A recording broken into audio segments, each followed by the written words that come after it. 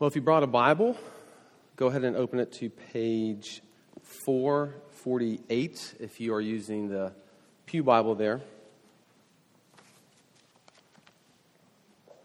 And if you're just joining us, this is week 2 of our summer series in the Psalms. And one of the questions we're asking, or at least pursuing, is how the Psalms encourage us to have our hearts open to God. Of course, we'll be asking other questions about the Psalms as we go along. Last week we were in Psalm 1, and this week we're in Psalm 2. And no, we're not going through all 150, so we'll start breaking those up after this. But we felt like these were 2 important ones from the get-go to begin discussing. So with that, let's give our attention to the reading of God's Word found in the book of Psalms chapter 2. Verse 1, "Why do the nations rage and the peoples plot in vain? The kings of the earth set themselves and the rulers take counsel together against the Lord and against his anointed, saying, 'Let us burst their bonds apart and cast away their cords from us.' He who sits in the heavens laughs. The Lord holds them in derision. Then he will speak to them in his wrath and terrify them in his fury, saying, 'As for me, I have set my king on Zion, my holy hill. I will tell of the decree. The Lord said to me, you are my son. Today I have begotten you. Ask of me, and I will make the nations your heritage and the ends of the earth your possession. You shall break them with a rod of iron and dash them in pieces like a potter's vessel. Now therefore, O kings, be wise. Be warned, O rulers of the earth. Serve the Lord with fear and rejoice with trembling. Kiss the Son, lest he be angry, and you perish in the way. For his wrath is quickly kindled. Blessed are all who take refuge in him." We pray and ask God to teach us his word this morning. Gracious Heavenly Father, we come to you again and ask for a miracle, and by miracle, that you would soften hardened hearts towards you and your word. That you would, through your Spirit, open our eyes and ears so that we might see things and hear things otherwise we could not. And would you do that for your glory alone? We pray this in your Son's name. Amen. Sort of off record, I just want to take a second just to say that July 1st will be our year anniversary being here, which seems in some ways like it's gone like that, but in other ways like we've been here kind of forever. Maybe some of you don't say that at this point. But just want to say thank you from our family. This has been an incredible transition for us. It's been a great place for us to be. And y'all have been beyond just loving and caring for us. And so we'll actually be heading out of town for work and some things until after July. But I wanted just to say thank you to the church for the way that you have loved us this year. And we couldn't imagine being in a better place. Now, back to Psalm 2, okay? I'll start with a question here. What does it mean to sing something? I don't know if you've ever asked that question or have had that question asked to you, especially in light of the age that we live in today with media as it is, having an iPod, for example, and being able to listen to whatever it is you want to listen to. But what does it mean to sing something? What does it mean to stand in the ballpark and to stand and sing your national anthem before the game? We just got done singing, and we sing every single Sunday, don't we? Why do we do that? What does it mean to sing nothing but the blood of Jesus? Well, one of the things that it means to sing things is that you are actually saying that you agree with this. At least this is what the ancients thought about singing. It wasn't just sort of this pastime necessarily where we would, just kind of effortlessly go through hooks and just kind of be taken away and not really think about what we're doing. But that by singing, we were actually agreeing with and owning something, that with which we are singing. And it's something that the church has always recognized as being a central part of our worship, because singing, as a part of worship, is formative. That means that it shapes us and it forms us, which means, and this is a hard question, that what we sing matters. Now, it's not at all telling you to get rid of all of your secular albums. This is not what this is about. What is it about is to understand of what is actually happening to us as we're driving down the car, belting out a few tunes on our way to work. Or maybe more relevant to our place and time today, what does it mean to actually sing our hymn, the hymns that we sing? what does it mean to think about that in relationship to the Psalms as well? The Psalms have been coined the hymn book of the Bible. This is something that Israel had and would sing at times. And it was something that they thought of as being formative to who they are and who God wanted them to be. And one of the things that it meant for them to sing these psalms was that it would begin to shape them and shape the way that they think about God and the way that they think about life amidst all of life's circumstances. And so one of the questions I'm going to be asking every single time I'm up here for this summer is, what does it mean to sing this psalm? And so for this morning, we come to a rather difficult one, but perhaps a favorite in Psalm 2. It's a royal messianic psalm, which means that it has this really interesting phraseology in there talking about a future anointed one, which we now understand as Jesus. But this is why this psalm bothers me, and why I hope maybe this is your question too, the difficulty this morning of trying to ask the question of what it means to sing this psalm is to actually get into the idea that what this psalm asks of us is to live in another world that doesn't seem to be the world we're living in today. That's what this psalm is asking of you. And if I'm honest with myself, as I've been thinking about this, I love to think about what it means, but I also have the challenge, especially as we just pray for the concerns of the community, even some things outside of our community, how I'm to believe that the things that this psalm is talking about are really true, given what I see on a daily basis. And I imagine that is true for me, if that is difficult for me, it might be difficult for you as well. But my hope this morning as we look into this psalm is that we would begin maybe with new eyes, maybe afresh, sing this song come Monday anew. That we'd be reminded of its truth, and more importantly, of the reality that we are drawn into of God's world and reality because His Son, Jesus Christ, reigns today over all of creation. There are really three things here in this psalm. It breaks up really nicely. I'm not forcing the three thing here at all. But three things we're going to look at as the psalm unfolds, and that is the rebellion that takes place in verses 1 to 3. Then we're going to look at God's response in verses 4 to 9. And then we're going to look at our refuge in verses 10 to 12. So let's jump right in there. Let's look at that first one, a rebellion. In the first three verses, the narrator gives voice to the rebellious rulers of earth. Conflict, which is essential in all drama or any story, is what we are met with here in this very first verse, saying, "Why do the nations rage and the peoples plot in vain?" It is a picture of rebellion. It is a picture of turmoil on earth. But who is this rebellion focused towards?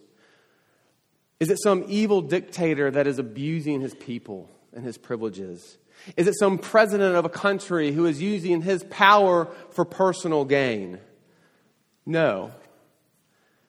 This rebellion is directed towards God's anointed, as we see there in verse 2. And who would this be? Well, at the time that this was written, perhaps around 950 BC, no one knew specifically. See, actually, before this, in Genesis 3:15, we are introduced to this messianic hope that is this person who will put things to right by crushing the head of the serpent. And by the time, though, that we arrive into the Psalms, we get more of the story, and that this messianic hope is focused then on a descendant of David. That would be King David, located in the Old Testament. He would be someone who would come from David's line, this anointed, and God would set him up as ruler over his people. And he would bring peace through his rule. And for years, whether it was the high times of King David's rule, or perhaps the low times of captivity in Babylon, this song was sung in light to the future.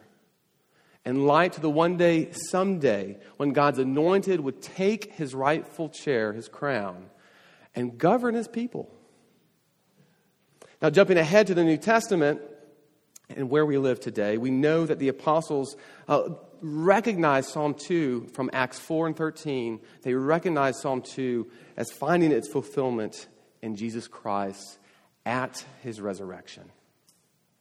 In fact, all throughout the New Testament, we hear echoes of Psalm 2 in reference to Jesus. First, in Matthew 28, which we know of as the Great Commission, where all authority on heaven and earth has been given to me.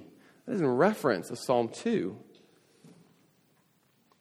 Later in Revelation, we hear that Jesus is referred to as the ruler of all kings of this earth.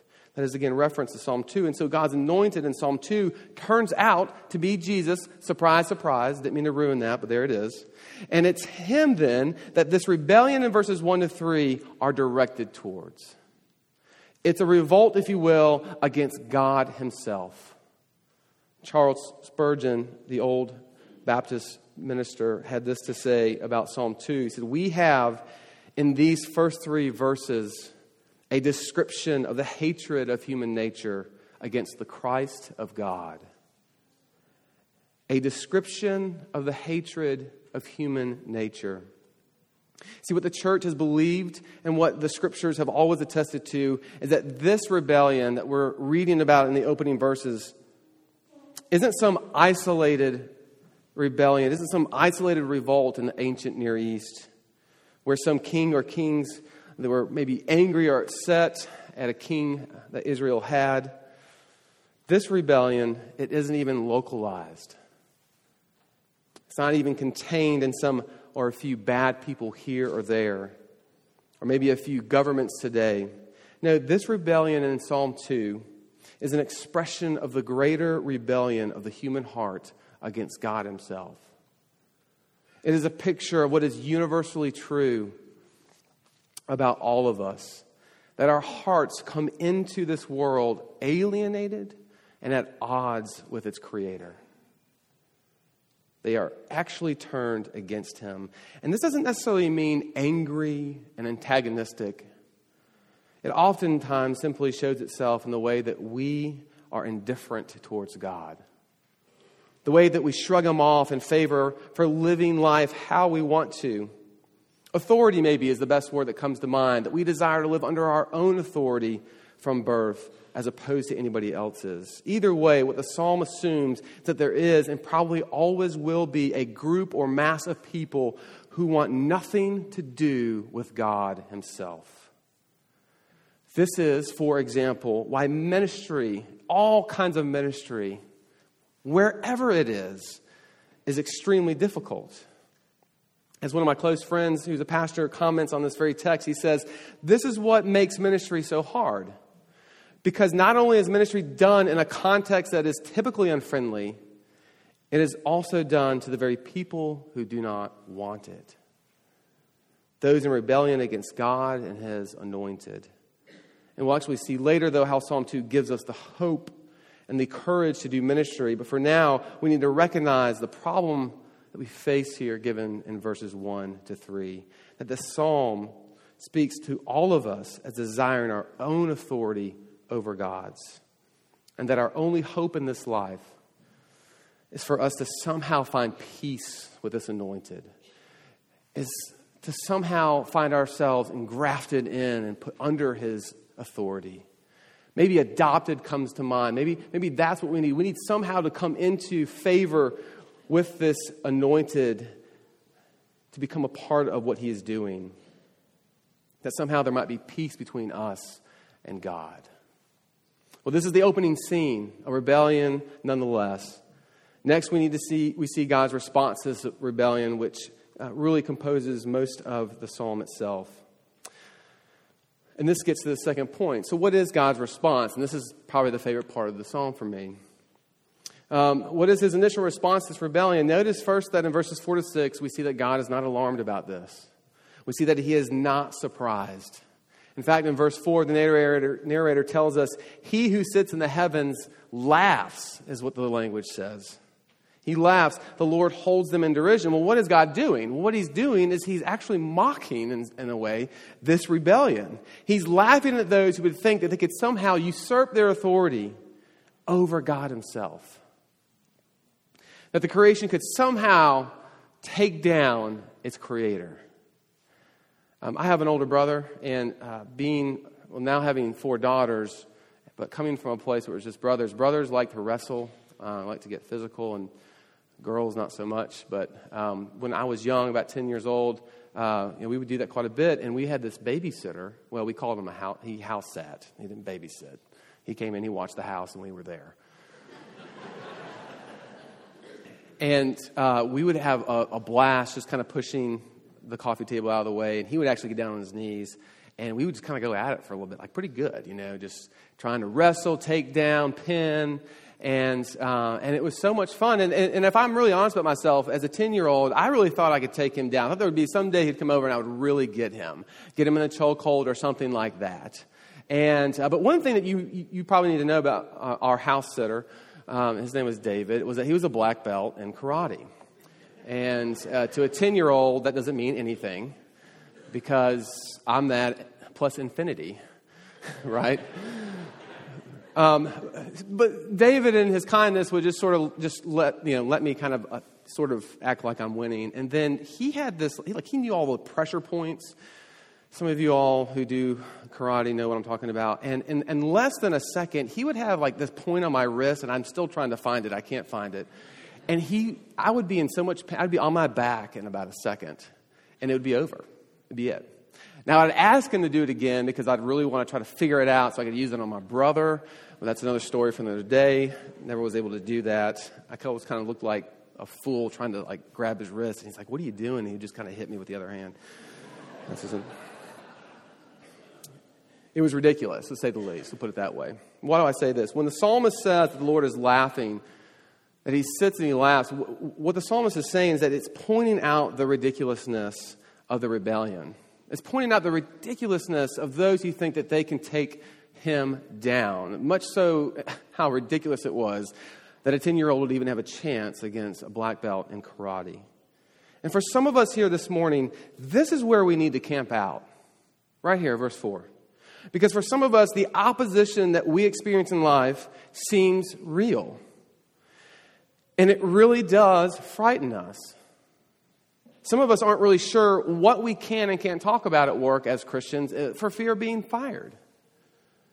For many in other parts of the world, martyrdom is almost certain on any given day of the week. So for many, this rebellion that we just got done talking about, this opposition against God's anointed, is very real, and we aren't sure what to make of it. In fact, you might even say that this is where the apostles found themselves in Acts chapter 4 as the church is beginning to grow after the Holy Spirit has been let loose. See, Peter and John, if I could recap Acts 4 for you, Peter and John had just been arrested for preaching what? The gospel of Jesus. And they were supposed to go to jail, but they weren't sent to jail. They were let off the hook. But if you recall why, what were the terms of that agreement? The terms were this, that they were to never speak in the name of Jesus again. That's a tough place to be as an apostle. I mean, you've already abandoned your king. Now you're dealing with, okay, are we going to do this? I mean, we saw what they did to Jesus. Are we going to do this? I loved reading some of the commentary from James Montgomery Boyce on Psalm 2, who quoted several examples over the years where rulers have claimed to even put an end to Christianity, right? In one, he quotes the Emperor Diocletian, a great foe of Christianity, who says this, who in the late 3rd and 4th century struck a medal or coin which bore the inscription, "The name of Christianity being extinguished." So we're not supposed to be here right now, according to Diocletian.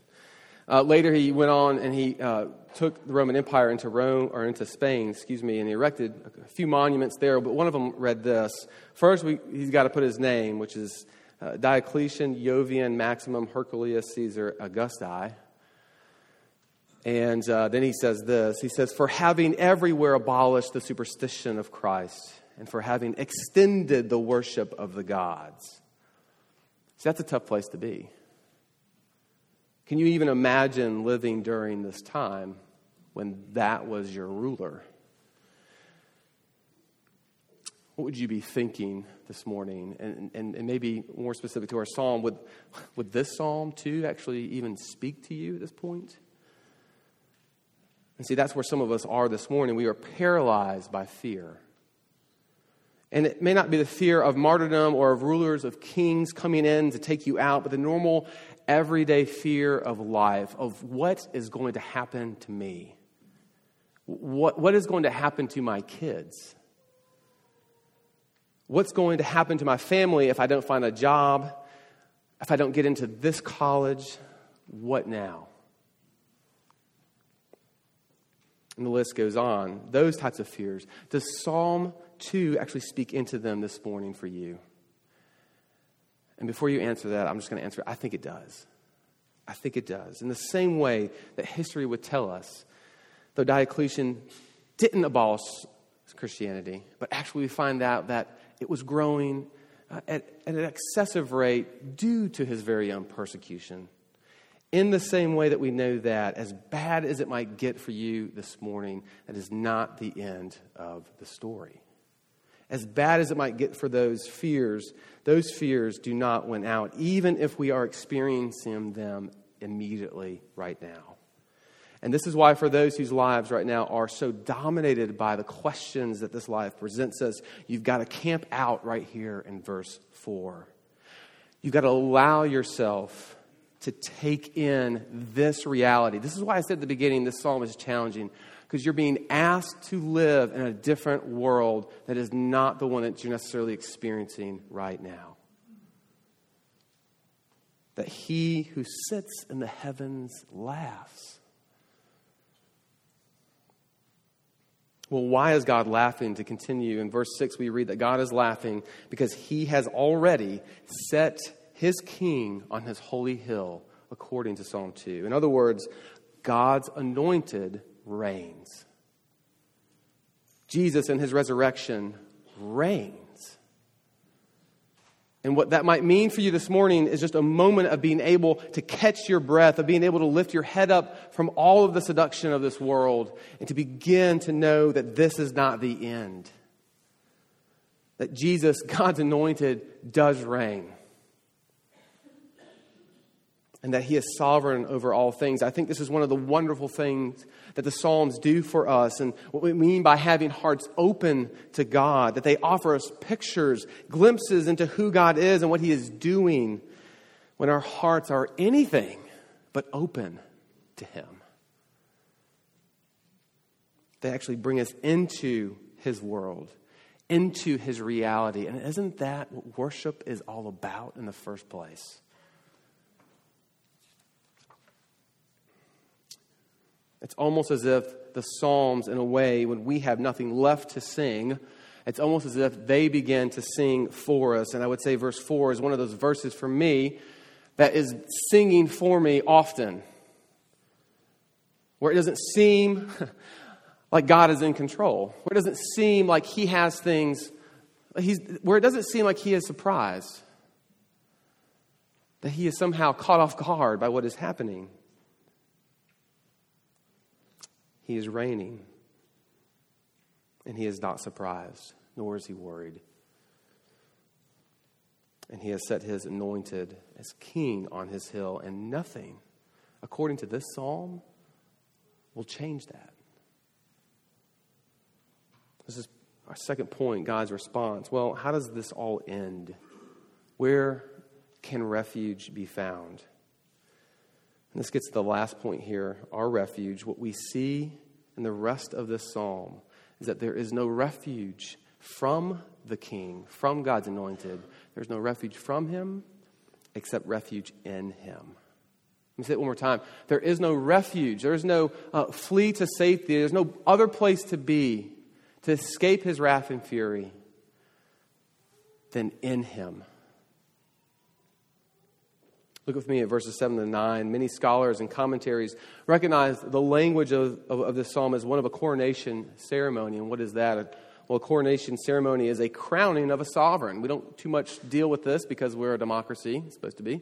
We don't have kings and queens, right? So that's what a coronation day is. It's an anointing of the anointed. And there are a lot of things going on here in these verses as you look at them, but I wish we had more time to unpack them. We don't. But let me just point out one for us here for this point. That after a title is given, in this case, verse 7, that the anointed is referred to as God's son. We see that this king receives an inheritance by virtue of somehow now being related or adopted to this God. He's now related to him. And what is that inheritance? Verse 8 says it's all the nations. All the nations have come under his authority. The whole earth has been given to him as a possession. It's his.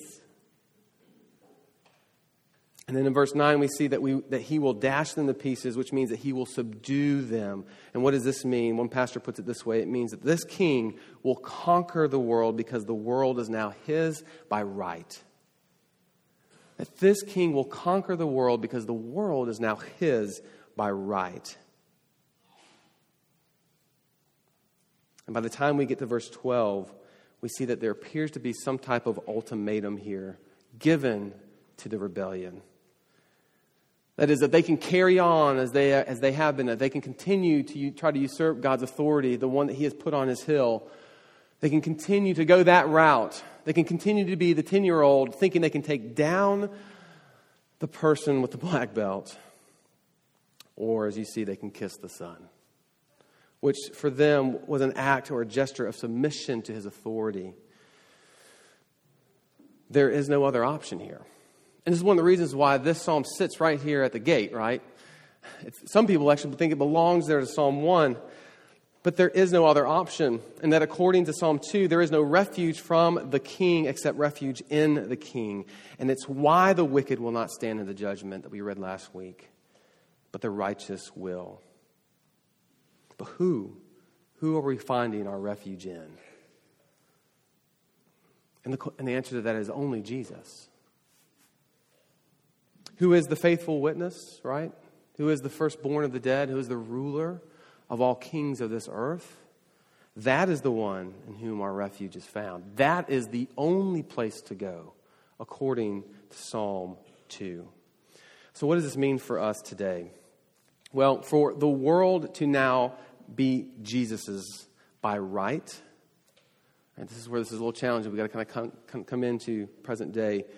But for the world to now be Jesus's by right means that it is far worse to fear men than it is to fear Jesus himself. And this is exactly how the apostles used Psalm 2 in Acts 4, and this is exactly what they thought, having been given this almost very same ultimatum by a Roman authority to never speak in the name of Jesus again. The apostles considered what this psalm now might mean in light of Jesus' own resurrection. That is, if Jesus was truly God's anointed, and if by his resurrection he now sits and he reigns, not only is it worse to fear these Roman authorities over Jesus, but it would be foolish to do so. And you want to know what allowed them and began to give them the courage to go in, all of them losing their lives in the process, was because of this psalm. They actually believed it was true. Their allegiance was with him. This is where the apostles found their courage to do ministry. This is where you will find the courage to do ministry, to know that Psalm 2 is real, that it has happened, and that God sits on his throne and he reigns. And what this meant for the apostles is that they had to begin thinking not of this world, but of the world to come. And this gets very difficult for us. I think this moves into a further application that the church today has lost sight of. If we are not thinking of the world to come, if we are not thinking of the world that our faith has attached us to, this new earth promised in Revelation, the world to come that has been given to Jesus, where he will reign forever. If we are not thinking about this world every day while we live in this world today, then the hope of the gospel that it offers will never empower its church to be effective. In fact, the word hope, which oftentimes today causes our eyes to glaze over, will seem like nothing more than something that a 5-year-old still believes in. That is, if we continue to live life only glimpsing what is in front of us and not glimpsing what is promised to us in the world to come, where Jesus will come back for his people and the culmination of his reign will be finished, will be complete. I've heard the statement many times and in many sermons, and maybe you have too, but it's true that those in the church who did the most in this world were thinking about the next one. And just for the record, that doesn't mean someplace way out there in the ether. That means this place here. That God is coming to renew his creation. But for one example, William Wilberforce, who fought to abolish the slave trade in Europe, saw his faith in God as having a dramatic consequence for people's lives here and now. And as a member of parliament, he's quoted as saying, "I would suggest that faith is everyone's business. The advance or decline of faith is so intimately connected to the welfare of a society that it should be of particular interest to anybody, especially politicians." In other words, faith is not a private matter for William. For Wilberforce, it was the simple matter of wondering, will there be slaves in God's new economy? Will there be the owning of human beings? Is that indicative of God's character? And the answer is no. So for him, that is exactly what I make my life about today. See, in that way, he is living with a glimpse of what is to come, not just where he is today. We prayed it earlier, thy kingdom come, thy will be done on earth as it is in heaven. That is a prayer that is asking for the way that things are to find its fulfillment and finally get to be the way that things are here now, the way that they are in heaven, the way that they are under God's rule there, that they would find its fruition here too. You prayed for that. And what this psalm is encouraging us to do today is to actually live with that in mind every day, that is a reality that's going to happen. If we're not thinking of the world to come every day while we live in this world, then the hope of the gospel offers will never change us. And it's my conviction that it's why so many today, especially in Western evangelical circles, are so bored with Jesus. And maybe it's not Jesus, maybe it's the church, can't really figure it out.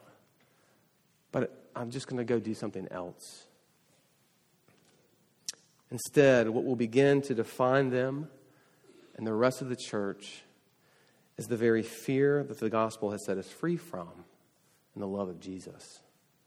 You might say this is what made the apostles the apostles. Yes, they were given special gifts for that time period, and they were called by the bodily resurrected Jesus. But after that, they lived life with their minds caught up in a resurrected Jesus. In a place where he has authority over everyone. They lived lives caught up in the place they were going or in the place that Jesus was coming back to, and it changed everything. Now notice that to live like that, where Jesus has all authority, is not an invitation to hold on to your life. Rather, it is an invitation to lay it down. The way that he did for us when we were part of the rebellion. So what does Monday morning look like for you if you were to get caught up with a glimpse of God's eternal kingship? Another way to ask that question is, what does it mean for us to leave these doors singing Psalm 2?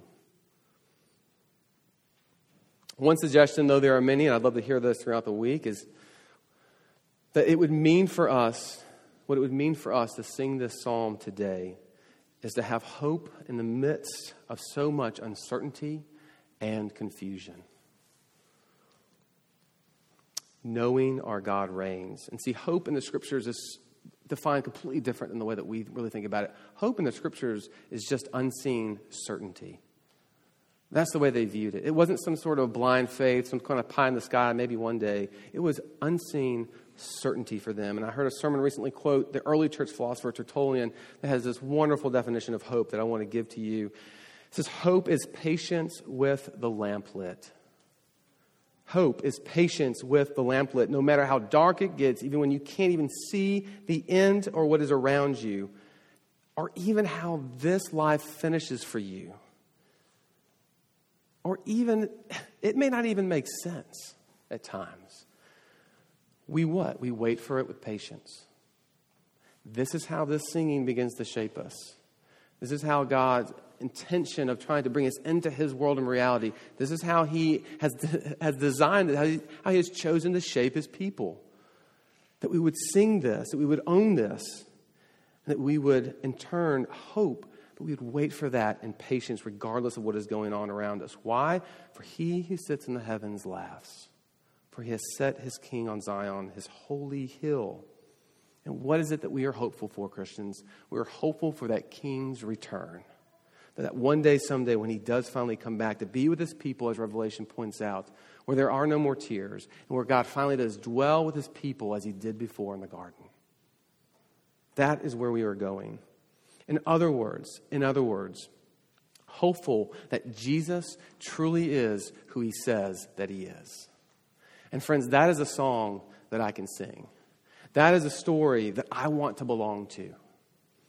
In closing, I love what N.T. Wright says here, who's an author, scholar, about this wonderful narrative, this wonderful story of Christianity that finds all of its culmination in Jesus and his reign and his authority and everything. He says, whatever Matthew, Mark, Luke, and John were doing in writing the final sections of their books, referring to the Gospels, they were not telling the story of Jesus' resurrection as a happy ending. They were telling it as a startling new beginning. Maybe the biggest struggle today that you are experiencing, or that in general the church is experiencing, is that we are so caught up looking in our lives for some happy ending. That we are too caught up looking for a way for our circumstances to be resolved. Our own personal happiness maybe has been elevated above God's purposes. That we've been so caught up with that we forget the new story that we are already a part of and promised because of Jesus Christ. Would Psalm 2 refresh us of this reality as we head into the week ahead? And would we sing it as the truth that it is, friends, that Jesus Christ this very day reigns? Let us pray. Gracious Heavenly Father, we thank you so much for Psalm 2, and we could spend an eternity on it and still not plumb its depths and still not see all that is there. But for now, we thank you for the glimpses that you have given us of your plans and your purposes, Lord, that you are not surprised at what you see. You are not surprised at the way things are turning out in some people's lives and in this world and at different seasons of life. Yes, you care about those and you mourn for those, and you've demonstrated that in offering your Son to die to fix those things. And would we now get on board, so to speak, with that reality as the church? That is the vocation that you have equipped us for as your church, to live in light of that reality, that Jesus reigns and nothing will change that. We pray this in your Son's name. Amen.